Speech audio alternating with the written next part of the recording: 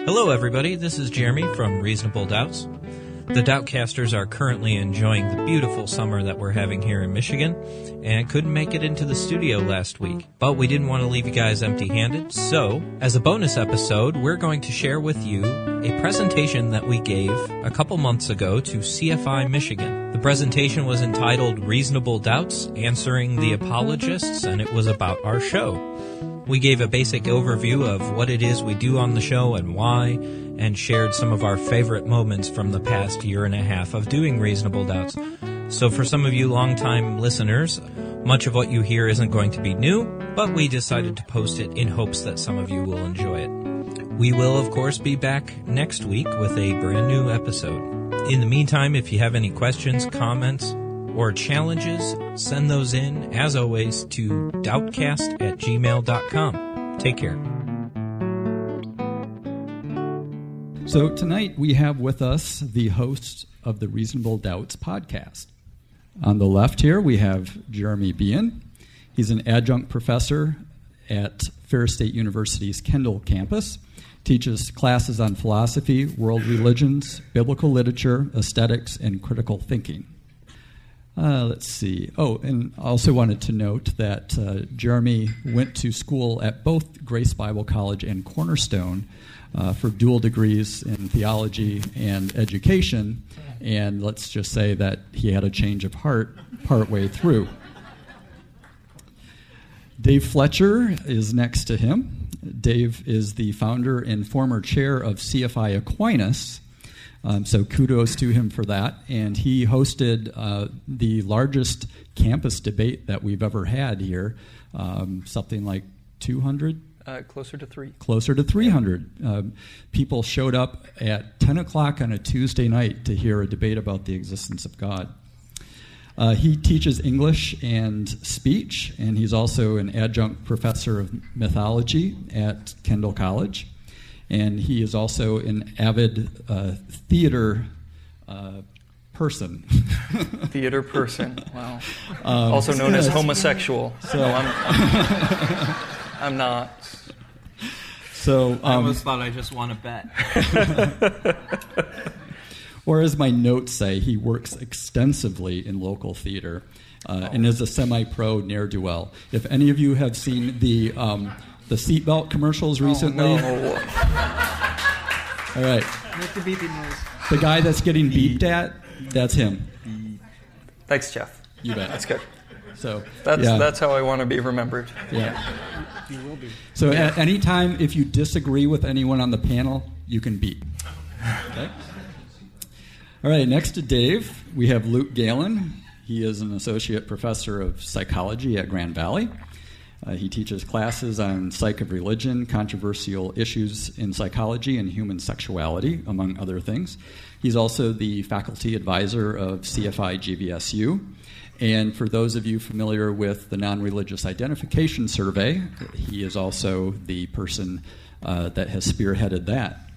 He will be presenting, actually, the results next month at a conference at CFI in Amherst, New York, along with a couple other leading lights in research, including, now I'm going to blank on the name. Phil Zuckerman and Barry Cosman. Yeah, exactly. Barry Cosman behind the American Religious Identification Survey, one of the biggest surveys of religion ever done. And so a summary of those results, by the way, I'm just going to plug, should be in Free Inquiry's August issue. If you read Free Inquiry magazine, they should have an article published there about those. Yep. So August, September issue of Free Inquiry. Check out the article from Luke. And it's kind of neat that we have all of this stuff happening right here in Grand Rapids. Well, I'm pleased to call these three guys friends, and it's been really interesting to see the podcast develop over time. When we were still the Free Thought Association, and Bob Goodrich kindly started donating office space to us, part of that space includes a recording studio. And so my thought, of course, was, we've got to put it to use. So I challenged a few people to give it a shot, and they did. And we very quickly, though, became part of CFI, and CFI already had a very well-known podcast, and still do, called Point of Inquiry with the DJ Grothy. And so there wasn't a good fit with the lineup of the programs already existing at CFI. So they decided to continue doing it anyway, still out of the CFI Michigan office, but not as an official CFI endeavor, and dubbed it Reasonable Doubts. And you can find the website at doubtcast.org. The ratings have been pretty extraordinary. They have been consistently number 1 and number 2 in the other category under religion. So, and it's been really a treat too to watch it from the first couple, or hear it from the first couple episodes to where it is now, and they have just become very professional, both in terms of their on-the-air banter as well as the audio production values of it. So I'm really proud of what they've accomplished. Are you trying to say that it really stunk when we started? No, but it has improved. It did, so don't listen to the first episodes, please. So that's how I remember it anyway. These guys have a knack for hyperbole, shall we say. So their version is a little more epic than perhaps I remember, and I'll let them share that with you. Our story begins in the Netherlands. The Netherlands. Geographically challenged American youth may know the Netherlands as the home to Amsterdam. What happens in Amsterdam stays in Amsterdam, unless you try to mail it to yourself, which is a felony. The Netherlands was a refuge for intellectuals during the Age of Enlightenment, but social tolerance and intellectual freedom was not for everyone, namely the Calvinists. Unwilling to walk a mile in any man's clogs, the Calvinists in the Netherlands looked for a new home, where they could grow their tulips in peace, never being called upon to question or think for themselves again. So they set sail for America. Somehow they landed on the sandy shores of the Great Lakes, coincidentally in a place called Holland, Michigan, where they promptly erected a windmill to commemorate the occasion. Yay! Too joyous. Today, West Michigan proudly continues the Calvinist tradition of religious tolerance, embracing in peaceful coexistence both approaches to religion, Reformed Protestantism and Dutch Reformed Protestantism. Nowhere is this better seen than in Grand Rapids, crown jewel of the Bible Belt of the North, where a curious young intellect can seek nourishment from many diverse sources, such as Calvin College, Reformed Bible College, Grace Bible College, or Cornerstone University, formerly known as Grand Rapids Baptist College.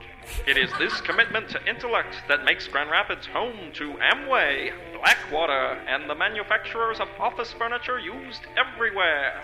Grand Rapidians lived in predestined tranquility for many years until one fateful moment. Hey, nice to meet you. What church do you go to? I don't. Maybe there should be a place for me. And Free Thought Association of West Michigan was born. Soon their numbers grew. After 10 years of dedication to thought, freedoms, and free thought, the time came for a podcast to be born. But who amongst their ranks would arise to meet the challenge? Luckily, a band of men, smart, young, sexy, and humble, with modest incomes and big dreams, stepped forward. They would create a show that was regional, topical, thoughtful, and would appeal to absolutely no one.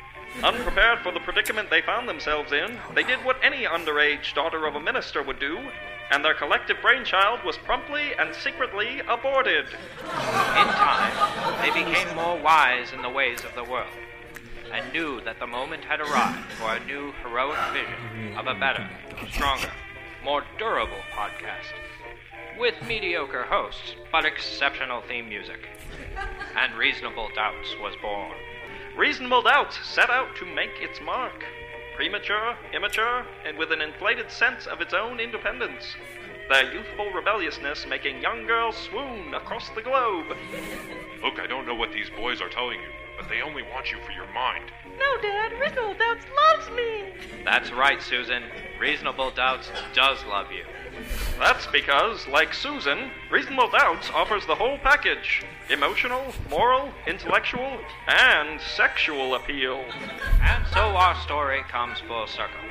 Like the freethinkers back home in the Netherlands, Reasonable Doubts carries on the tradition of the Enlightenment, promoting scientific inquiry, rationality, and skepticism. Reminding people everywhere that whether you wear shoes, clogs, moccasins, or just go barefoot, you too can be a critical thinker. You too can challenge dogma. You too can refuse to take things on faith. You too can entertain reasonable doubts.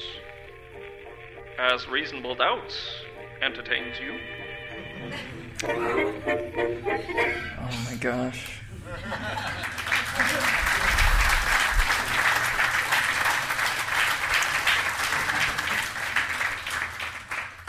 That's a little longer than I remember. Yeah. Very long. And racy. I'm just going to throw this out there. Jeremy wrote the abortion line. What the hell? I did not. That was all me. I apologize. I wrote the funny lines. Hey, oh.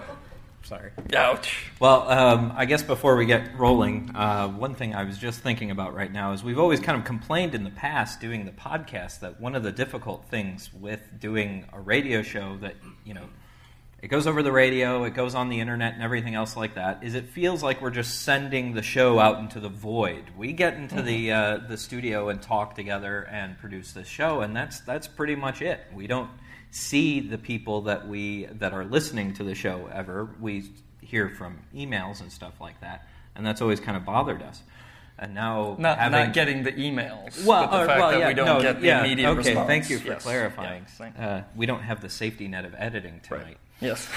But sending it out in the void, now I'm beginning to like that, because having a bunch of people staring at us is not as easy. But it's kind of creepy. The show is Reasonable Doubts, and we have as our little tagline, Your Skeptical Guide to Religion, and that's basically a summary of what the show is about.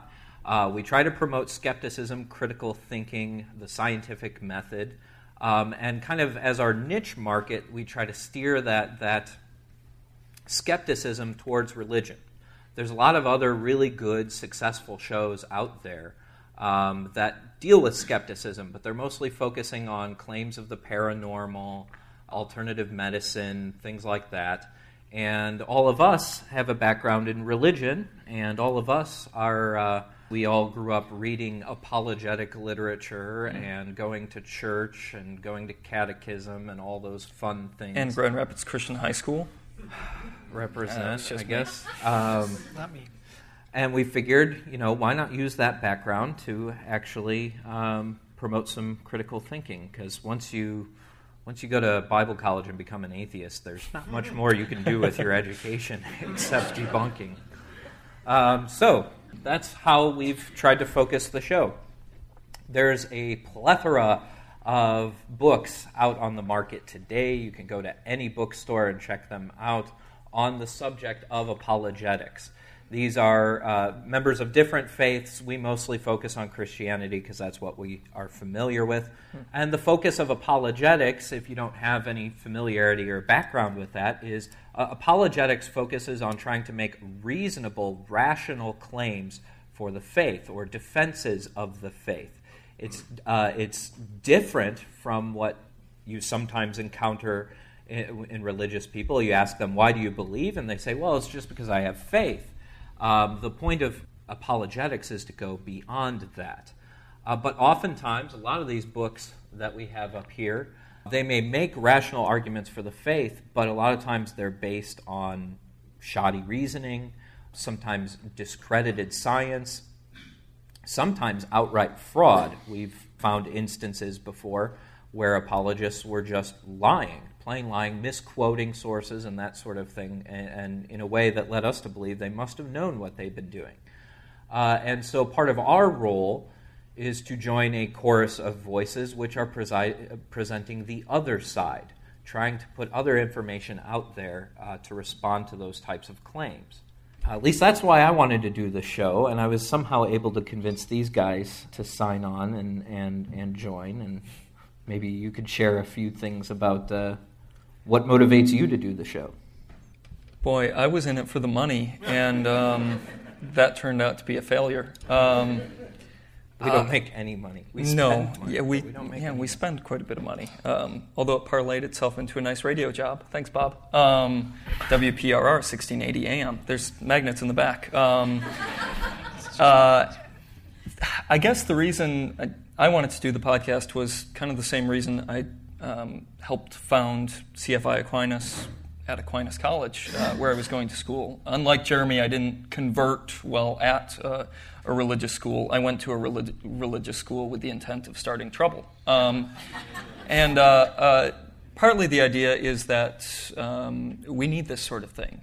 There is so much apologetics, and there is not nearly enough rational thinking, critical thinking about that, especially when you're at a religious college. And I was doing that and knew I was going to graduate at some point, and I thought, I need to ride this. So Jeremy mentioned he was doing a thing about doing a podcast, and I jumped on him. He actually made me audition. Do you remember that? Yeah, I did. Yeah. I interviewed Took me out to coffee and tested my skills of a counter-apologist. And I think I started off with answer Hume's problem of induction. Yeah. And you went, huh? And I went, okay, that might be too rough. Yeah, okay. Yeah. So, and we'll talk more as we get further on about why we continue to do the show and all of that. But originally it was just kind of a, I think a lot of us free thinkers have the rebel, the troublemaker in us, and that was kind of like, sure, do a counter-apologetics podcast from Grand Rapids, sweet. So that was the appeal for me in a lot of ways. Luke? I didn't know. Actually, I just learned that. I didn't know that you auditioned him. Yeah. How come I wasn't auditioned? Because you have a PhD. I knew there was a reason I got that. I didn't audition Luke. I begged Luke That's to right. be on the show. Yeah. And you're still going to beg to keep me on the I don't have a lot to add to that because my motivation is pretty much like Dave and Jeremy's, but I think that with my role, as they just mentioned, is I think that I kind of think of myself as the research wing of the podcast, where I, since my degree is in psychology and I have access to a lot of the facts that the apologetics people use. One large chunk of my motivation is that I resent the fact when people misuse information. So part of my role on the podcast is kind of to, I'm a blunt object or a weapon of science that I try to use to cut through the crap and present accurate science and try to make it fun and interesting. So I guess that's.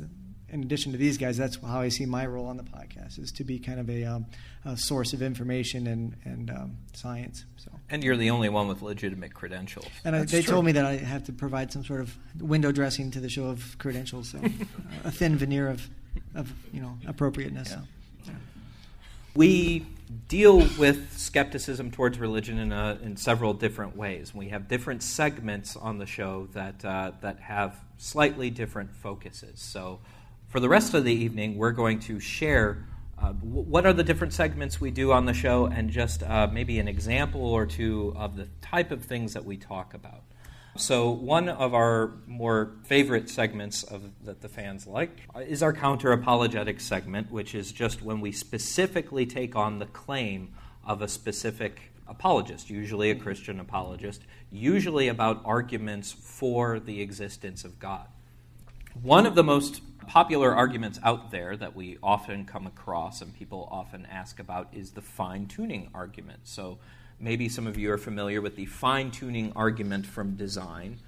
And the basic idea of the fine-tuning argument is that there are certain physical parameters of the universe. These are, I have a list of just a couple of them, but I think there's somewhere out there in 40s or 50s, I can't remember, depending on who you talk to, there's a different number of parameters that are supposedly fine-tuned. But these would be things like the strong nuclear force, the weak nuclear force, the gravitational force, electromagnetic force, stuff like that. Now, if any of these parameters were the values assigned to them, if any of them were to be altered, even slightly, the universe that we live in, one that's capable of having stars, planets, and life, wouldn't be possible. And so the fine-tuning argument from design says, well, what does that show you? There must be then some sort of intelligence that is behind that. There must be some sort of God that is fine-tuning the universe, because how could this arise just by chance? Here's one example of a finely tuned parameter. This comes from Tanner Edis's book. If the initial expansion rate of the universe had been less than 1 part in 10 to the 17th power, the universe would collapse back on itself long before life had any chance to form.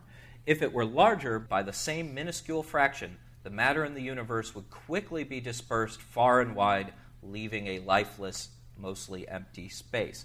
So you can see 1 part in 10 to the 17th power. That's a very small window for error there. William Lane Craig. One of our favorites. Yes. Who also hosts the Reasonable Faith podcast. Which That's is, right. Did he get that from us? No, sure he got it didn't from a get book that. of oxymorons. That's why Dave's on the show too. He's quick with the with the humor. And because I know not to wear the same shirt as the other two. We actually had to change the order we were going to sit in just to make it balance and to out break up aesthetically. the. Well, William Lane Craig, in addition to being, I think a fraud, but he's also a Christian apologist, and here's one of his quotes from the Reasonable Faith podcast about fine-tuning. But now scientists have been stunned to discover that in order for us to exist and evolve, there had to be an elaborately set table in advance, conditions of the Big Bang. He actually accepts the Big Bang, probably because it helps him to accept some of these arguments, which are exquisitely fine-tuned for the evolution and existence of intelligent life, and here's a key point, which are so improbable that to try to explain this away as simply an accident of chance would seem to be an act of desperation. So he's setting up basically our choices between an intelligent designer and random chance. We don't know that. We don't know if it's set from physical necessity or what's going on. But one of the things we try to do in the show Encounter Apologetics is share the other side. William Lane Craig is using a lot of arguments that have been debunked a long time ago by many, many different sources. They've been adequately replied to, but he does not take that into account, and that follows a pattern that a lot of apologists use. Here's some other information that would count against fine-tuning. For one, many of these instances of fine-tuning are actually exaggerated. The units of measurement that they choose to describe can sometimes make those parameters seem more finely tuned than they actually are. Some of you may be familiar with Victor Stanger's book. He has a great little quote in there that I'm going to share for you. He's talking about a finely tuned parameter. If the mass of neutrinos were 5 times 10 to the negative 34th power, greater in abundance, the whole universe would fall apart for some reason. And Stanger points out, this is a bit like saying, if he had been 1 part in 10 to the 16th power of a light year shorter, Michael Jordan would not have been the world's greatest basketball player. That 10 to the 16th, 1 part in 10 to the 16th of a light year shorter is 1 meter shorter. Okay, so if Michael Jordan was 1 meter shorter, he wouldn't have been the world's greatest basketball player. Surely God must have his hand behind that. Well, you can see how ridiculous that is. But a lot of us, when we hear the apologists bring up these fine-tuned numbers, we don't really know what they mean. We're not physicists. We don't have the background, and so they seem very impressive. But a lot of that can actually just be done away with. Not all of the parameters would fit that kind of critique. But as others have also pointed out, basically what these apologists are doing is they're treating all these physical constants of the universe as if they're independent of one another. Mm-hmm. So they'll keep all these parameters the same, and they'll tweak just one and see what would happen to the universe if you did that. Now, Stanger and Tanner Edis and others have pointed out that's a very erroneous assumption. You can't just assume that these parameters are independent. And so people have tried creating scenarios and simulations where, what if you were to instead allow the physical constants of the universe, what if you were to allow them to vary together, not just change one? And when you actually do that, surprise, surprise, actually you can construct many different cosmologies that permit stars, planets, life, that sort of thing to happen. Now, that, to me, that really basically buries the fine-tuning argument. But a lot of that is not, of course, acknowledged or shared by a lot of these apologists. And regardless, one final critique before we move on, even if the fine-tuning that they claim exists really is true and really is as impressive as they say it is, this is basically a God of the gaps argument. This is basically saying because something very improbable has happened that's hard to understand and we don't have an explanation for it, therefore we insert God into that. Well, God doesn't explain the finely tuned nature of the universe any more than any other hypothetical construct you could come up with. How could you how could you decide from fine-tuning if there was just one God or many? You know, it doesn't establish monotheism over polytheism. How could you tell that it was actually an actual being with intelligence similar to ours, not some sort of design principle in the cosmos?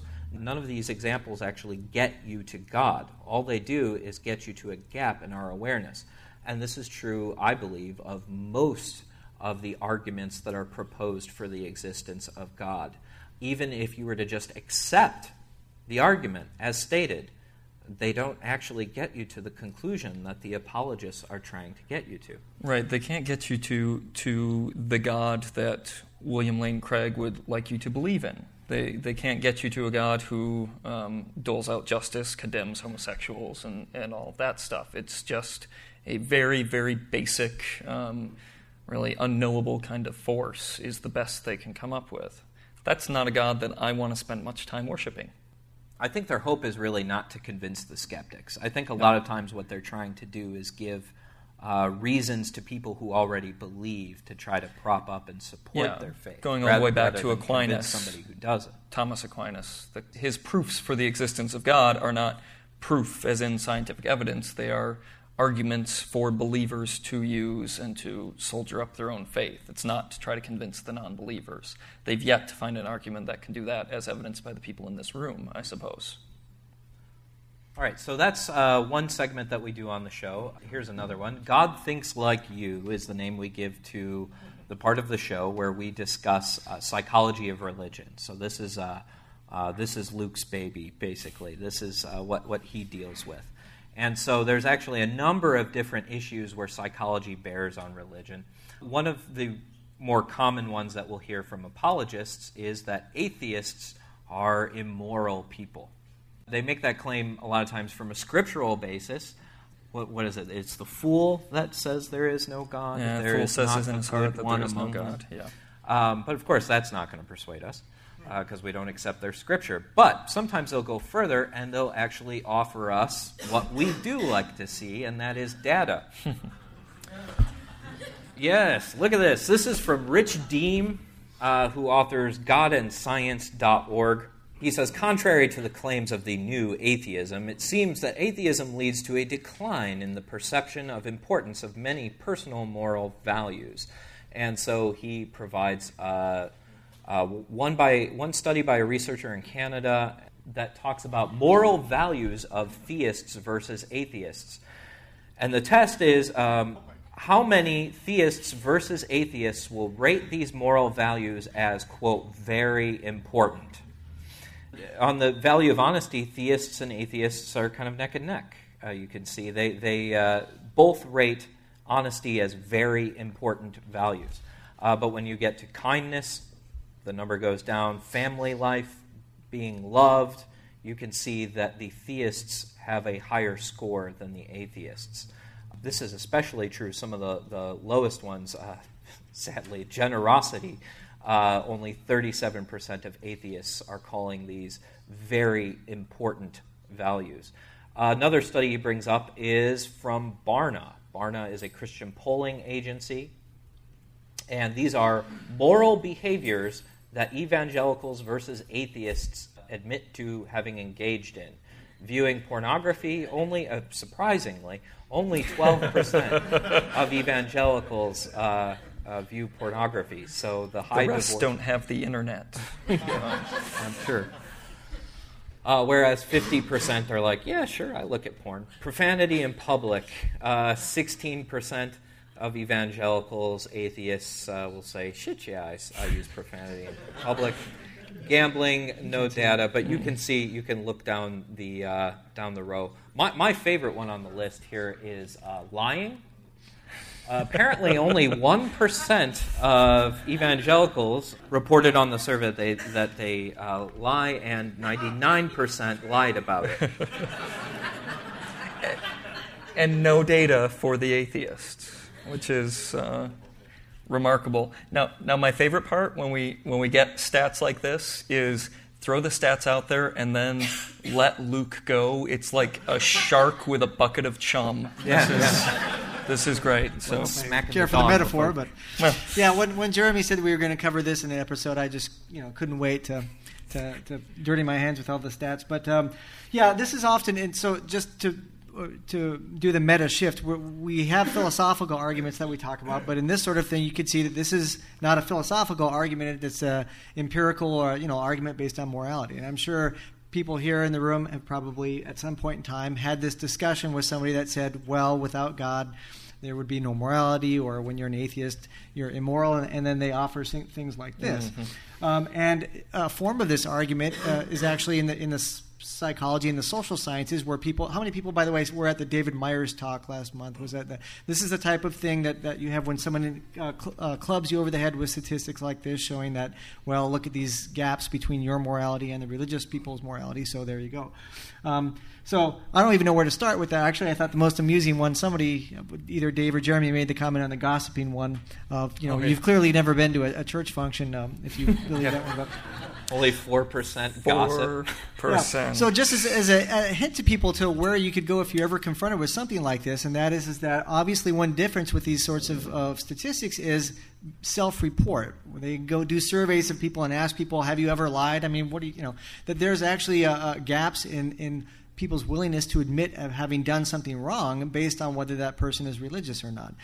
So some of you might have noticed, that's why I asked about the David Myers question, you might have noticed in that a lot of the surveys you talked about, people simply ask people, how much do you give to charity? Do you ever lie? Do you ever steal?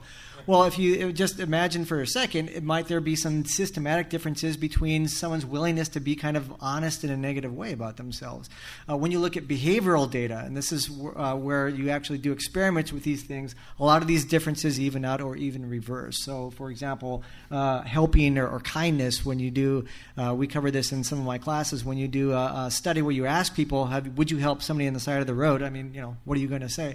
But when they've actually done studies where the person doesn't know they're being observed, and this is something that I think several people tried to make the point when David Myers was talking, and he admitted this, that when you do studies on things like that where the person is being observed unobtrusively, there's no difference between the religious and the non-religious people. So these are the type of things that I kind of point out if you listen to the show that we talk about, and that is that it's very easy to line up data that look horrible like this, and that intimidate people into admitting, yes, we're not as moral.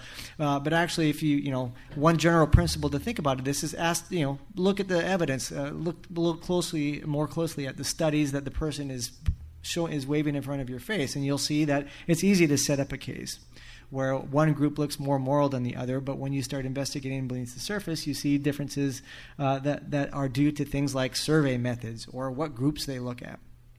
So that's just one general thing. And you'll also notice if you look at the one on the left, the moral behaviors one, there's tons of missing data. They don't have information on tons of this. You can't draw the conclusion that more atheists...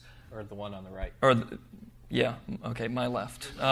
Stage left. The one on the right. There's tons of missing data there. And also you have to take into account the fact that some of us don't necessarily consider these things sins, If it's presented to us, gambling, is that a sin? might be stupid, but I don't know that it's a sin. Also, my question is sex with non-spouse. Does that mean married and sleeping with someone other than your spouse, or does that mean premarital sex? So I think we rationalists run into a lot more gray area when we're asked questions like this because we want follow-up. Or with these moral values, the question was, what they chose to measure was how many people rated them as very important. Right. Who's to say that people aren't qualifying their statements in some sort of way? For example, with myself, when it comes to honesty, I'm going to give that a very high mark. But I tend to be a utilitarian when it comes to my ethics, and several of these different things, such as politeness, friendliness, patience. It's going to be highly dependent on the context and the circumstances. Sometimes politeness is not always, in my mind, the moral thing to do. So if atheists are going to be qualifying their statements more, they aren't embracing an absolutist ethic where everything is very important that has the term moral attached to it. It's going to skew things. Here's another one. Luca and I actually had the pleasure of having coffee with this gentleman. He's an apologist, Stuart McAllister. Here's his quote. I know that people will hate this, but you cannot separate theoretical Darwinism from social Darwinism. Because in the 20th century, people acted on these things. If you're going to use arguments that religion is deadly, dangerous, how do you explain Hitler, Pol Pot, Mao Zedong, Stalin? They weren't religious, but they killed on a scale that religion has never had the power to. Pretty common example. If atheism becomes popular, we're all just going to be killing people in the streets. Totalitarian government is just around the corner. Yeah, I don't think I've ever had a discussion or a debate where the whole Stalin-Hitler thing ever comes up. And actually, I'm at somewhat of a loss. I tried to do an informal survey at one of the picnics we've had about how many people actually have, an education in the Communist Manifesto and Marx, and I'm kind of weak in that area. So, but this is often what people get in debates with apologists, and that is the atheistic regime point, and that is that atheism will lead inevitably to mass slaughter because it's all, the ethics would go by the wayside. It's totalitarian, and we in the podcast in many episodes actually we've dealt on this point in different ways, and you've probably also encountered people that you've debated with as well, but. And there's many ways to attack to respond to that attack, but typically one way to do that was actually that picture over there is from the Hitchens debate, which was a good debate that was hosted in the Fountain Street Church. But Hitchens always gets criticized for that because he's a Trotskyite, or he was at one point a Marxist, and his brother brought that up about the Marxism question, or people in the audience. One way to respond to actually that's becoming more common that I like, and that is that to distinguish between governments or countries that are Marxist or whatever in some sort of official atheistic way imposed upon people, like the Soviet Union used to be, or Maoist China, versus what Phil Zuckerman has called endogenous, it was Gregory Paul called endogenous atheism. That is people in the country who just simply choose not to be religious in a way, not because the government tells them to, but because it's just not needed anymore. And there's going to be a new book coming out by Phil Zuckerman. I'm blanking on the title now, but basically it's Societies Without God or something like that about Denmark and Sweden. So they're not, Marxist or Stalinist countries. They're socialist, but these are people that have official state churches like the Lutheran Church. But people there on an individual level just simply don't run their lives. They might go to church for baptisms or weddings, but other than that, they don't really consider themselves religious. So one way to respond to your critiques of this nature is to say, don't think of an example where the politicians impose some sort of atheism on the populace, but where people choose not to be religious and see what happens in a society. And if ever any of you have studied or gone to the Netherlands or Sweden or Denmark or the Scandinavian countries, you've realized that they have a very nice society set up. They're more humane probably in many ways than ours. So in debates, that's a good technique, is to bring that up. And let's think about that. What would happen if you had a country where people didn't emphasize religion? Rather than using Red China, use Sweden as an example. You have lower rates of crime. You have higher rates of things like social welfare systems and happiness. Denmark's the happiest country in the world. So that's one way to respond to apologists right there. And the other thing that is that If you remember, David Myers again in his talk talked about generosity and giving. It is true that religious people tend to give more money to charity.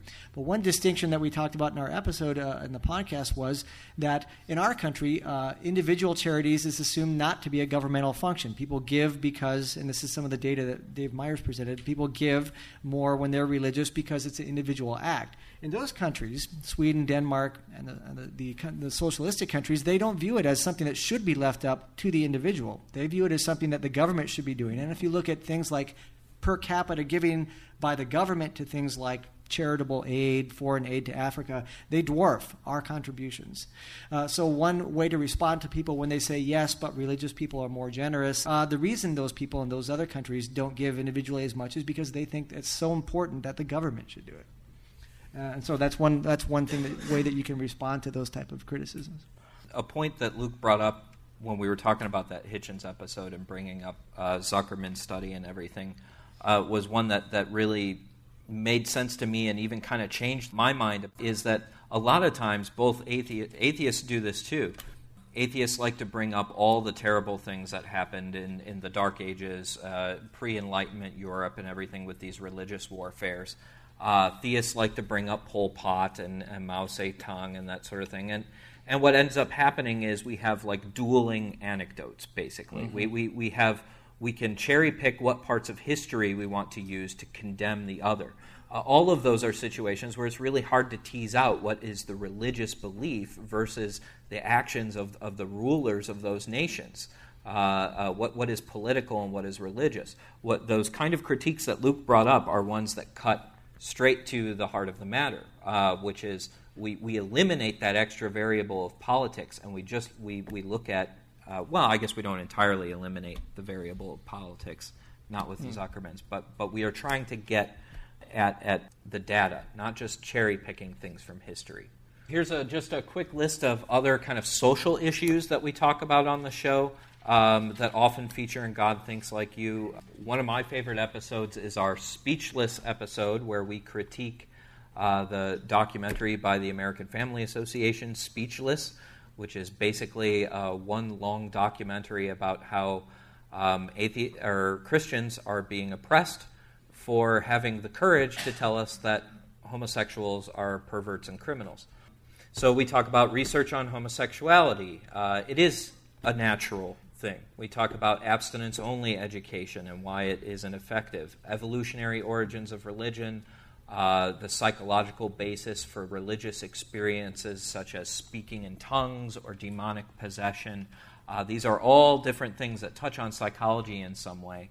And it really, not to stroke Luke too much because I don't think he needs any more encouragement. But I do think his mom is here. She's agreeing. I do think the God Thinks Like You, the psych of religion focus we have on the show, is one of those distinctive things that I don't think any of the other shows that are similar to ours in our vein really do. Yeah, so again, just to summarize that, I think that many people that we've done episodes on all these different topics, but I think, again, in your own lives, when you debate with people or discuss, share ideas with people, some of the ideas in the social sciences in particular, in psychology, sociology, and things, are often the best responses to critiques of non-religiousness, and that is that all these things have been studied. We have data on these. Even in Dave's, I think, his religious debate, one of the girls from Aquinas College said, "What about speaking in tongues?" and just kind of threw it out there. Obviously, that's a proof of God's existence. Well, you can use social sciences to talk about that. Yes. Well, what about speaking in tongues? There's studies of things like how could that be naturally produced? It can even be imitated in people. So that's just one example of how often you can use data from the sciences to respond to people to critiques of non-religious thought. So. Another segment we have on the show is called Skeptics Sunday School. And this is similar to the counter-apologetic stuff in some way, but it's a little bit different in that, again, like God Thinks Like You, we're mostly focusing on the data. Skeptics Sunday School, it's an attempt to popularize and educate people on a lot of biblical scholarship. A lot of the claims of apologists that you'll hear out there are some have the audacity to say there's not a single contradiction in the Bible that's been proven. I think only a few will maintain that.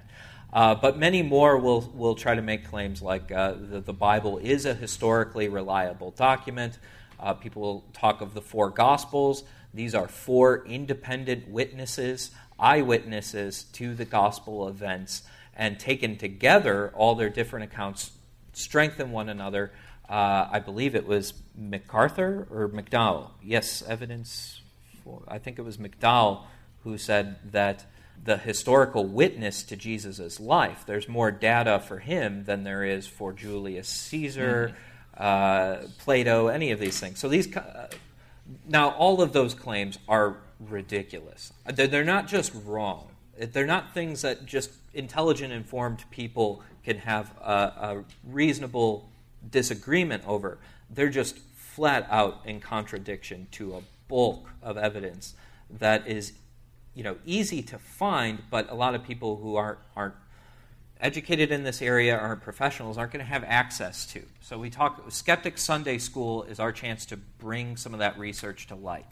One of my favorite sets of episodes, which is funny because we almost never did it, and it was actually had one of the most positive responses of any set of episodes we ever did, was cross-examining the 4 witnesses. Basically, we take this idea about the 4 Gospels being 4 independent witnesses of Jesus' life. We take this one to task. Now, the truth is that the Gospels are not independently written. And we've known this since the 1800s. Well, we've probably known that even earlier. If you look at the early church fathers, I think Origen said basically didn't believe that these Gospels were written independently either. So this is not a new revelation. Large portions of Matthew and Luke are copied verbatim from Mark. They didn't just use Mark as a guide. They duplicated the text. If they would have had word processing, they would have cut and pasted it. That's why they're called the Synoptic Gospels, because they're so similar. Well, why are they so similar? That's how we catch plagiarizers as professors. I was going to say, we look at the same word count. It's funny you mentioned that. I actually had a girl in my Bible as Lit class plagiarize one of her texts, and oddly enough, from some of the articles that I had assigned to class. And I said to her, we spent the whole semester studying redaction criticism. You think you won't be able to be detected when you take different articles and cut and paste them together and add some of your own little extra stuff to connect it? Well, Jesus Christ, that's what we've been doing this whole semester. Art school students don't like to write papers. Yeah, I have learned that. They don't. Anyways, but what's cool about this is we actually, Mark is then a primary source. We know what the gospel writers of Luke and Matthew, what they used as their sources. And incidentally, they're not eyewitnesses. That just comes from tradition. Nowhere in the scriptures does it say they're eyewitnesses either. In fact, Luke specifically says that he wasn't an eyewitness to these accounts. But looking at Mark, what we can do is we can see where Luke and Matthew copied them, and then more importantly, we can see what they actually left out or what they added in that was different, or what language they changed just a little bit. And when you actually look at those differences, they aren't just random things. They're actually systematic. There are patterns of agreement and disagreement that actually fit the agenda of the individual gospel writers. They point to different conceptions of Jesus. So one great example of this is the baptism of Jesus. When you look at it in the book of Mark, God says from the sky, "You are my son with whom I am well pleased." When you look at it in Matthew, he says, "This is my son with whom I am well pleased." Now that's just one change of a word, and if that was all the evidence you had, that wouldn't seem very convincing. But when you broaden it out and you look then at the consistent differences, you start to realize, well, in Mark, Jesus is they call it the messianic secret. Every time somebody seems to figure out who Jesus is, and it's only a few people who end up doing it, he immediately shuts them up and says, no, don't tell anybody. They can't know that I'm the Messiah. They can't know that I'm the Son of God. It's not just demons he does that to, it's people that he heals. He seems to keep his mission a secret the whole time. The apostles, again and again, don't seem to know what's going on. And the only person he really makes a public declaration to is at his trial, to the people there at his trial. In Matthew, you get a very different look. In Matthew, Jesus is very public, very vocal about his nature as the Messiah. At the end, Pilate says, "This man is innocent. I wash my hands of this." And the Jewish people say, "Let his blood be on our hands and future generations." In Matthew, the point is that everybody was accountable to knowing who Jesus was. He didn't keep it a secret. That's why the Jewish people were condemned. Those who didn't become Christians were condemned for rejecting Christ. Now, when you look at those baptism verses, "This is my son," versus "You are my son," suddenly that difference actually makes sense in the context. And this is several differences like this run throughout the gospel narratives. If you were to, we spent 2 hours discussing some of them and barely even got into them. But if you were to run through those different themes, the picture you get developing is that the conception of Jesus evolves. In Mark, which is the earliest text, Jesus is not very divine at all. Right. He's a suffering Messiah. People don't accept him or know who he is. In John, he's the Son of God. He's equivalent with God himself. And progressing over time, you get a more divine Jesus. This is a big fish story, basically. No pun intended. And his language also gets more poetic. Mark is written in very crude. Yes, very crude. And then John is all flowery and la-di-da-di-da. In the beginning, heaven and the earth, blah, blah, blah. Here's the end of Mark. This is the original ending on the far left side. This is the original ending, probably written around 65 to 70 in the Common Era. The women go to the tomb. They see that Jesus is gone. They don't see Jesus themselves, but they see a messenger. It says just a man was there, presumably an angel.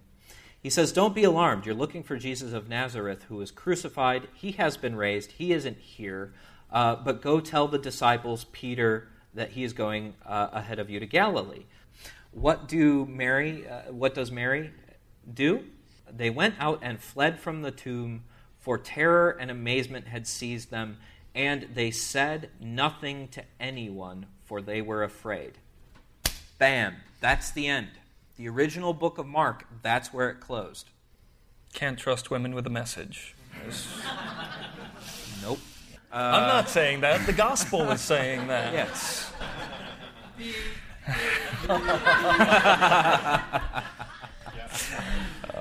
Very good. That's usually the part in the recording where I would edit. Yes. He won't remember he said this. Nah. So that's it. They actually have to tack on a separate ending. So when you go to later manuscripts, you get this nice little blurb that tacks onto then at the end. And then, after they were amazed and told no one, then all that had been commanded to them they told briefly to those around Peter. And afterwards, Jesus came in too and said something. And that was the tacked-on end to Mark. Then somebody decided that's not really satisfying either, and tacked on an even longer. This is probably in the late 100s of the Common Era. This is like the end of the last Lord of the Rings movie. Yeah. Ending. And you're just sitting there like, this would have been way more plausible if they just wouldn't have kept this up. This is how, people are apparently not satisfied with this ending in Mark. Well, when you get to the other Gospels, you see a very more sophisticated ending, much more satisfying, and it's clear that everybody knows that Jesus is the Son of God. But what you also get are all sorts of contradictions too. Just one quick one I want to point out. In the book of Luke, it says, Peter got up and ran to the tomb, stooping and looking in, and he saw the linen clothes by themselves, and he went home amazed at what happened. If you look at John's account, it says, then Peter and the other disciple were running together, but the other disciple outran Peter and reached the tomb first. He bent down to look and saw the linen wrappings. The other apostle is a reference to the leader of this community, John, who they attributed the gospel to. This is basically a little favoritism to the leader of their own sect. Okay, so they were both running just like that other gospel says, but our dude got there first. Now, when apologists try to say, look, all of these people were independent witnesses, they took painstaking efforts to record exactly what happened historically, this isn't the truth. And that's what you would expect. This kind of happens in a lot of these different variations, where it's the different focuses, specific focuses, prejudices, biases, the needs of that community are inserted into these texts. These are not straight histories. So that's kind of the thing that we do on Skeptic Sunday School, is we bring some of that information to light. And then we try to add things for humor so that people actually are entertained and enjoy listening to the show. we try. One of the things we like to do on the show is the props and shit list. This is our opportunity to give praise to those who deserve it and heap scorn on those who need it. Thumbs up and thumbs down was taken. So we did cheers and props jeers, for shit blah, blah, list. blah. That was our thing. So we picked a name that we couldn't actually use on the radio, WPRR 1680 AM, where we broadcast Fridays at 9 a.m. But now we 6 do the p.m. list. Exactly. Previous shit list nominees include the Dutch Parliament, Barack Obama, the entire state of Texas, except Austin. Except Austin, yeah, that's right. And, of course, our all-time winner for the shit list is Pope Ratzinger himself, shown here with an adorable hat. Isn't there like a ladies' social club where they wear purple and wear hats? The red hat ladies. Don't they call him Tex Ratzinger in Bavaria? He's Tex. He's been mentioned so many times, I think we're giving him like an honorary... Lifetime slot. Achievement Award. I think most recently it was because of his statements about how condoms help spread AIDS. Yeah. Wonderful. Or they make the problem worse. He didn't say they help make the spread, but they could make the problem worse. Real quick, since the crowd's probably a little lefty, why is Barack on there? Barack Obama is on the list because of funding the Bush-created faith-based initiatives, which he has broadened to include actually non-religious groups as well, but we don't like that faith-based Still likes language. giving money to church, though. See, and that picture that was taken after he was listening to our show, and they got him there. So. Yeah. And on the props list, actually, the most recent addition to our props list was the Southern Baptist Convention. So things don't always break down along the lines that you might expect. Southern Baptist Convention actually made it on because they came out and said that torture is wrong, which is refreshing. There's a risky stance. Yeah, exactly. And actually, with their kind, it might be. I don't know. A lot of authoritarians in the Southern This is Baptist. true. And we've talked about studies where religious folk actually tend to favor torture more than non-religious. But also, I think going on to the props list tonight is Donald Trump. The Donald just fired Miss California because of her speaking out about, because she's been on the anti-homosexual crusade. I just think gays are dirty and different from us. Yeah. Naked pictures, fake boobs, whatever. Okay. There are props and shit list, and one of the most fun segments for us to do on the show is the Stranger Than Fiction section. This is where we take news articles that are too weird to be believed. One of my favorites is the Christian Salt. Gentleman decided to market Christian salt because he was sick of all these cooking shows using kosher salt. And he thought, well, what's wrong with Christian salt? Because he erroneously believed that kosher salt was blessed by rabbis, when in fact it just is the size of the grain. It draws out the blood, thus making food kosher.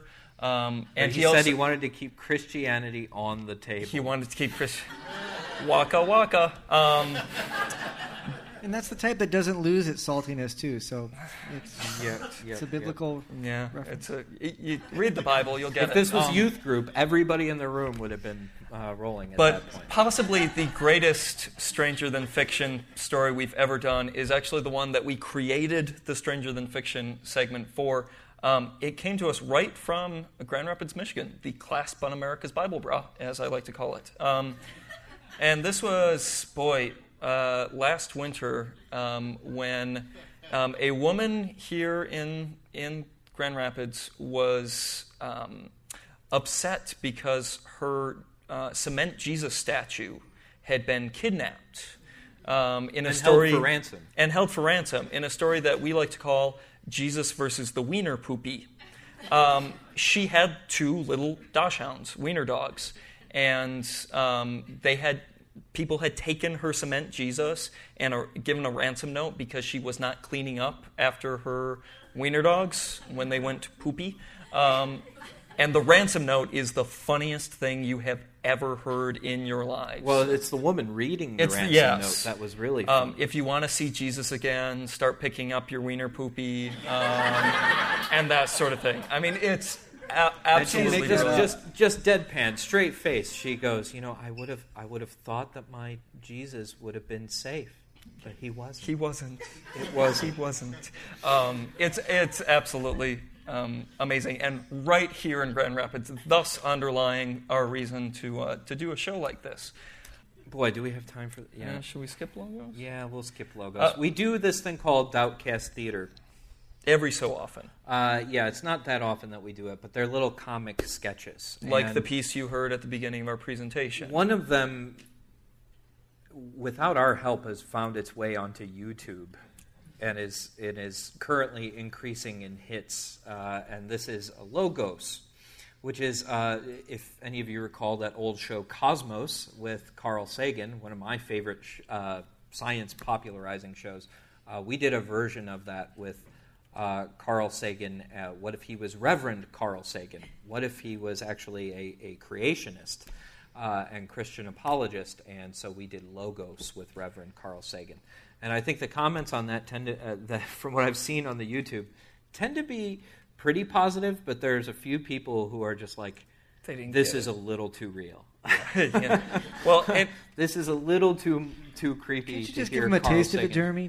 Let me just say, when he says we did this was all Jeremy, and this is actually, all to his credit, the Carl Sagan Appreciation Society has actually said that he does one of the best Carl Sagan impressions in the business. Can you give us a little Carl? Jeremy. It's really hard to do the Carl Sagan just impromptu.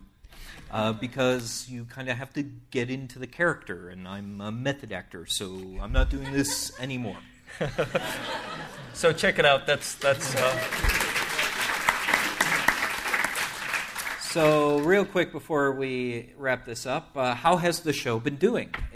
We're actually amazed that it's doing very well. Just over a year and a half now that we've been doing the show. We have 42 episodes out so far and a handful of different special episodes that are guest appearances and that sort of thing on different shows. Since January, we've been getting somewhere between 7,000 to 9,000 regular downloads for each episode. So that's like our best gauge for how many subscribers do we have who are getting this every week. Somewhere between 7,000 and 9,000, depending on the episode. And as far as our grand total, the conservative estimate is 200,000 downloads total. The actual thing that it tells us is 280,000. Wow. But I think there's something weird with the numbers. And so until I figure out what's going on, I don't believe that. There's no way that's justified. No, that would mean just about everybody who's listening right now has gone back and downloaded every previous episode. So I don't believe that. But the numbers are pretty good for what we were expecting. We were expecting virtually no one to listen. Yeah. We have listeners, or we've heard from listeners who live in Canada, the UK, France, Germany, Ireland, Lebanon, China, Japan, Australia, New Zealand, and Texas. Yeah. I would buy Ireland and Lebanon, but Texas. That's a stretch. I don't think so. Probably Austin. Let's give them the benefit of the doubt. Yeah. And frequently number one and number two in the number one or number two slot with the iTunes category. We duke it out with the Freedom from Religion Foundation. Dan Barker. Dan Barker's our major competitor for that number one slot in iTunes right now. But not everybody loves us. No. We recently got a review from a Christian blogger who did his list of anti-theist podcasts that he was trying and ones that he had rejected. We made the rejected list along with actually a really good list of shows. It was a pretty such good a proud guide. list. I was glad we were on the rejected list. And he called us, quote, snarky, conversational, and newsy, all of which I kind of took as complimentary. So, yay, snark. Probably wrap it up there. I think we're over time. Yeah, of course we also do get nice letters, too. We should mention, and one of the reasons why I think we still do the show is a lot of people will write to us who are lonely, who are really... the podcast is a very... surprisingly positive force in their lives. They will write to us and say, in fact, we just got one earlier this week. We can tell loneliness or anger by length of email. Absolutely. Usually. And we get anger, too. So when we see a long one, we have to scan through it. Like, is this angry or lonely? Yeah, that's right. But we got a woman wrote to us earlier this week who said she's a senior citizen, has been an atheist for 30 or 40 years, and is not out about it. And thank you so much for doing this podcast. We've gotten husbands whose wives don't know that they're atheist, wives whose husbands don't know. People living in Texas.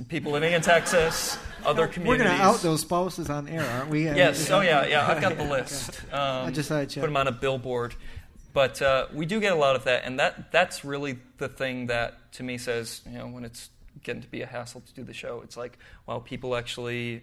This is actually helping people. Yeah, a lot of people who really have a desire for community, too, in areas where they either can't or there aren't existing communities out there. My all-time favorite episode, the one that almost broke my marriage, was episode... Did you say that's true or not true? Oh. No, because she's very patient, but any other person it would have. The one that I spent like approximately 2 weeks on my porch editing, and I mean 2 weeks nonstop. He had a bucket. Why do you just... I was there. I saw. Was our Long Lake documentary last year at the Long Lake retreat. Before we were like, oh man, Long Lake falls on a weekend. What do we want to do? How are we going to record an episode? And I know. We'll just bring a field recorder down to Long Lake, and we'll do some interviews. It'll be a cool little This American Life thing. It'll be great. Had no idea that basically 10 hours of audio, editing that down to an hour. Yeah, an hour. Yeah. And we did musical montage. I did musical montages and everything, and put a lot of effort into it. And within hours of releasing it, I got one of the nicest emails we ever got. Somebody basically saying that this is the type of thing that they've been looking for a long time. That they were encouraged to start a group in their area from listening to the show, or they wanted to start a group. And since then, we've continued. Every once in a while, we get an email, even though this was released a year ago. Mm-hmm. Every once in a while, we get an email from somebody saying that they're really glad to hear the Long Lake documentary, which is thanks to you guys a lot, because a lot of you guys participated in that and said, it was just a real encouraging show to them, to people who don't understand atheists, that we are real people. That we can have community, that we can have strong bonds and support games of Frisbee. Another. And games of Ultimate Frisbee and Capture the Flag. That's right. So that's Reasonable Doubts. And I don't know how much longer it's going to last. It's just kind of however it continues to progress. Until our heads fall off. So, yes.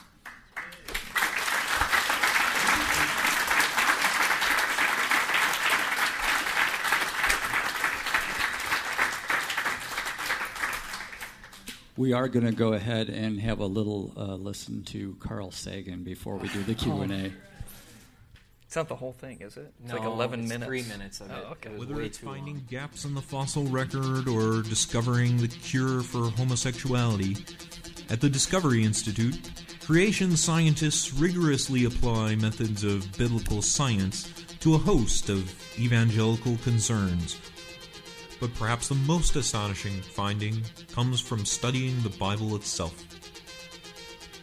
Here's a passage from John chapter 4, shown at 100 times magnification. Using the inferior methods of naturalistic science, we would find nothing but ink. Just dark splotches on a page. But let's examine its pages more closely. This time through the microscope of faith. That's the original We Vangelis behold a miracle that utterly defies logic. It seems that through some as yet to be identified process, God imparts truth to these letters. When read, this knowledge is then transferred directly into the brain of the believer via the optic nerve. We call this process photolinguistic revelatory transmission, or PRT for short. None of the instruments here can detect PRT rays. In fact, no existing scientific instrument can. From this, creation scientists have inferred that PRT rays are probably composed of spirit. Researchers correctly predicted that the flow of truth would be inhibited when skeptical subjects were exposed to PRT rays. But a shocking and counterintuitive discovery was made when born-again subjects were exposed to Charles Darwin's Origin of the Species. It was found that whatever force is behind the believer's receptiveness to truth also appears to play a similar role in providing immunity to falsehood. But how could this be? Is there a satanic equivalent to PRT rays? Most find this idea very implausible. But one provocative theory that is gaining momentum suggests that faith might act as a kind of semi-permeable membrane, letting in righteous propositions and discarding ones that conflict with true dogma. It is too early to say, but it is fascinating to think that we might soon know the answer. Biblical science puts us face to face with life's deepest mysteries. It gives us the power to answer questions that conventional science wouldn't even consider asking.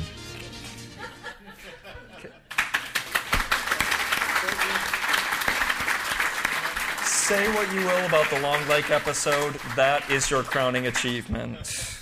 For any of you unfortunate enough not to have experienced the Cosmos series, you can now watch it for free on Hulu.com, Hulu, the whole series. Yes. Awesome. And I'm putting a link to the RD20 on our homepage. So if you haven't listened to What that... is the RD20? Oh, I'm sorry. With a little help from our friends. That's the Long Lake episode. Sorry. I thought that was the robot who flew the X-Wing. That's the robot so that does my editing. You can listen to it there, which I highly encourage. It's a really... I find it very moving as a story in and of itself. Or you can go to their website. Blog, or iTunes. Write a review. Doubtcast.org. Yes. And come to Long Lake. All right, who would like to question or comment? Hi. I haven't yet listened to all of the episodes, but... Then I don't want to hear from you. Sorry, Dren. Talk to the hand. Sorry. Being that the skeptical crowd is often rather homogeneous, I'd like to know what you're doing to attract the ladies. You know Where what? are the ladies at? That's... Okay. Well, for one, it's audio, so we're removing our faces from the mix. That was a nice move. No, and from the very beginning, people have said, get a female voice on the show, get a female voice on the show. Okay, give us a female. But no. I mean, really, if there's a woman out there who can work with our crazy schedule and all of that, gladly. We've looked, and we had somebody who was on the very first episode with us. And she was smart enough to run away after that terrible she recording left. session. So it's not for lack of trying. No. And we got a listener, a female listener who posted on our blog recently. This is going back a little while now. And a male listener quick responded, "Oh my gosh, a female listener! Grab onto her!" And we laughed because I would say about half of the emails we get are from females. Yeah, I mean, it's we really not quite half, but it's awfully close. It's very close. And you look at our Facebook group, and I'm sure Luke could do statistics for who's on Facebook and all that. But we have quite a few female listeners. I think there are skeptical women doing podcasts out there. I just think we're all feminists. So, despite the chauvinist outside. I don't know what we could do in addition to attract female listeners. I mean, we could put pictures of us in our underwear up on the... No, so much. I was thinking a calendar. Yeah, a calendar. Skepdude's calendar. Holding Bibles over our hearts. Yeah, I don't know. But it's actually very encouraging how much female response we get, because everyone talks about how there are no women in this movement, especially young women. And that's just not true. It's not true, as we're finding, and as evidenced by people in this room.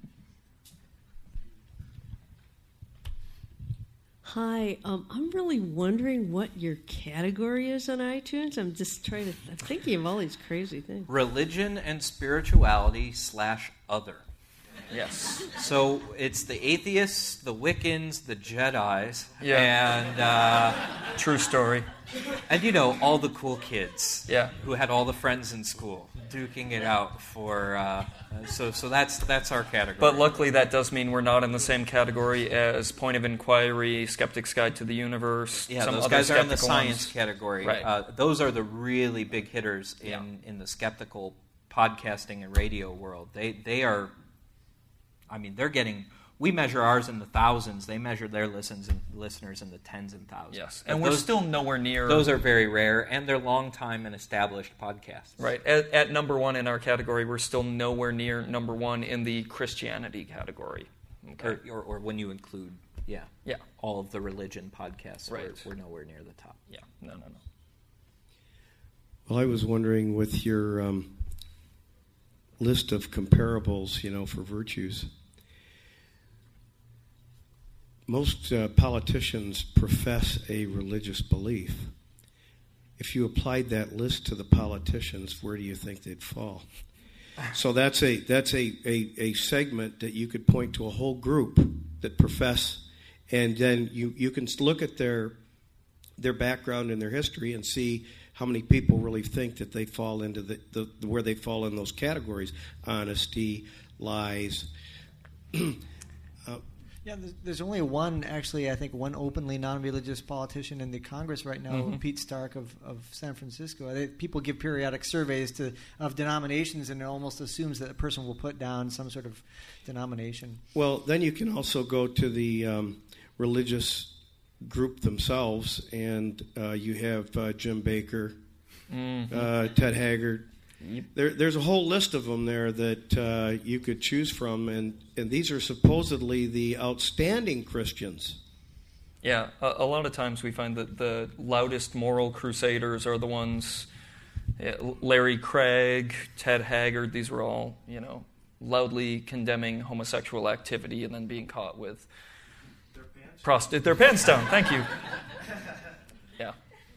So now that you're famous with an unpopular cause, I'm curious, do you get threats? And how many times have you been told that you're going to hell? Well, we're not famous. We're that's what if we take 9,000 regular listeners, if we were to take like the highest number, those are well distributed throughout the globe. Right. We'd be canceled on CBS. We're virtually unknown in the larger scheme of things, but we're known enough to get a few very angry emails. I don't think we've ever gotten threats. I don't remember ever getting I think the closest we've come is when we did 2 episodes on free will versus determinism. Yeah, and that was from the atheists. We didn't spend 20 minutes to define every single term that we used, and boy, does that piss off atheists. You want to upset a group of atheists, you tell them they're determined. Wow. Or the agnosticism. We did like a 10-minute bit on our last episode, just 10 minutes, like mentioning, are you an atheist or an agnostic or why? And we were just talking about the different definitions and which ones we felt more comfortable with. And now there's like people, really going at each other aggressively on the blog comments right now about that. The blog is where all the venom comes out. The most criticism actually comes from our own side, which we invite and we encourage. And in fact, where it says comment on our blog, or where it would say, it doesn't say comment. We changed it to challenge us. Because that's what we do. I mean, that's what's important to our side, is to discuss these differences of opinion. Yeah, you know your listeners are nerds when they have throwdowns over like your epistemology and stuff. Yeah. What? You haven't even read Wittgenstein? Oh, yeah. Where do you get off? I don't know. We have very well-informed listeners. Yes. Better than us sometimes. Yeah.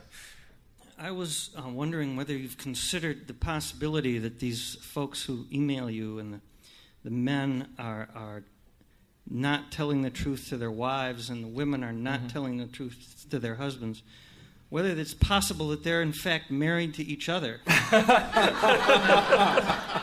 How much happier they'd both be. That would make great radio. It would be a little like a Peter Allen song in a way, the one about the pina colada. It's a continuing question. How many atheists are closeted atheists in the ministry, in the church? I went to a Christian Bible college, and I ended up finding 4 other people that were also atheists. And so it's always kind of... And I've met, we had somebody email us, I think they live in Denver now, and they went to Calvin College. Yep. And a lot of locals who, not a lot from the local religious colleges, but it's happened enough. Yep. And I don't know. It'd be very, I don't know how we would find out. But if that were the scenario, that we would have highest ratings ever from doing like a Jerry Springer revelation show about having, we have backstage, your husband. That's right. Yeah. I like that idea. If we could add in DNA testing. If you know any stories like that, then send them our way. One of the things that got me involved in coming to groups like this was that I had never really believed things, but didn't think much about it or care much about it or do much about it.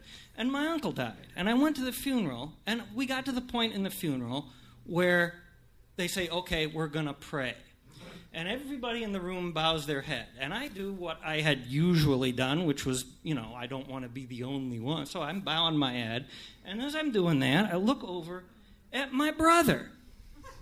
And he's got his head bowed. And I know he doesn't believe any of this. And I don't believe any of this. So why are we doing this? I mean, there could be a half a dozen other people. There could be most of the people here don't go for any of this. And we're all pretending for each other's sake. Doesn't make sense. Well, the hope is that we're at the beginning of a movement. I mean, certainly not at the beginning. There's been a free thought movement in America since the country was founded. But with the popularity of these atheist bestsellers, now it's marketable, basically, is what it comes down to. The visibility is going up, and hopefully, yes, more people will be coming out and joining groups like these and supporting them, and we're trying to encourage that on our end the best we can by arming people with evidence to talk to their friends, letting people know there's others out there like them who don't believe either, and encouraging them, go find somebody. Go find a community to be a part of. The best thing that could happen for us would be like the atheist equivalent of Will and Grace. Okay, because Will and Grace, I feel, is really what made people go, homosexuals who don't have sex are A-okay in my book. So as long as we have, atheist funny characters on TV, not threatening ones like House who are smarter than you. But if we had like the wacky neighbor who's an atheist on more TV shows, we'd really be making waves, and people would start to admit it. How would you be the neighbor would he have to come up and say something anti-religious all the time? No. He walks in on Sunday because he's expecting them to be there, and he's like, they're at church. That's right, I forgot. I don't go. and that would be, ha ha, laugh line. I'm pitching. I'm working on it. Okay. We'll develop that. Yeah. All right. These 3 will be at the Long Lake Retreat, so grab a sign-up form on your way out. I believe all 3 will be at Vitale's in a few minutes for some drinks and eats, so join us there. Luke's got to go feed his cats. Cats. Sorry. You're not going to go to my kids, but... All right. I'll be there briefly. And a final round of applause for the Doubtcasters.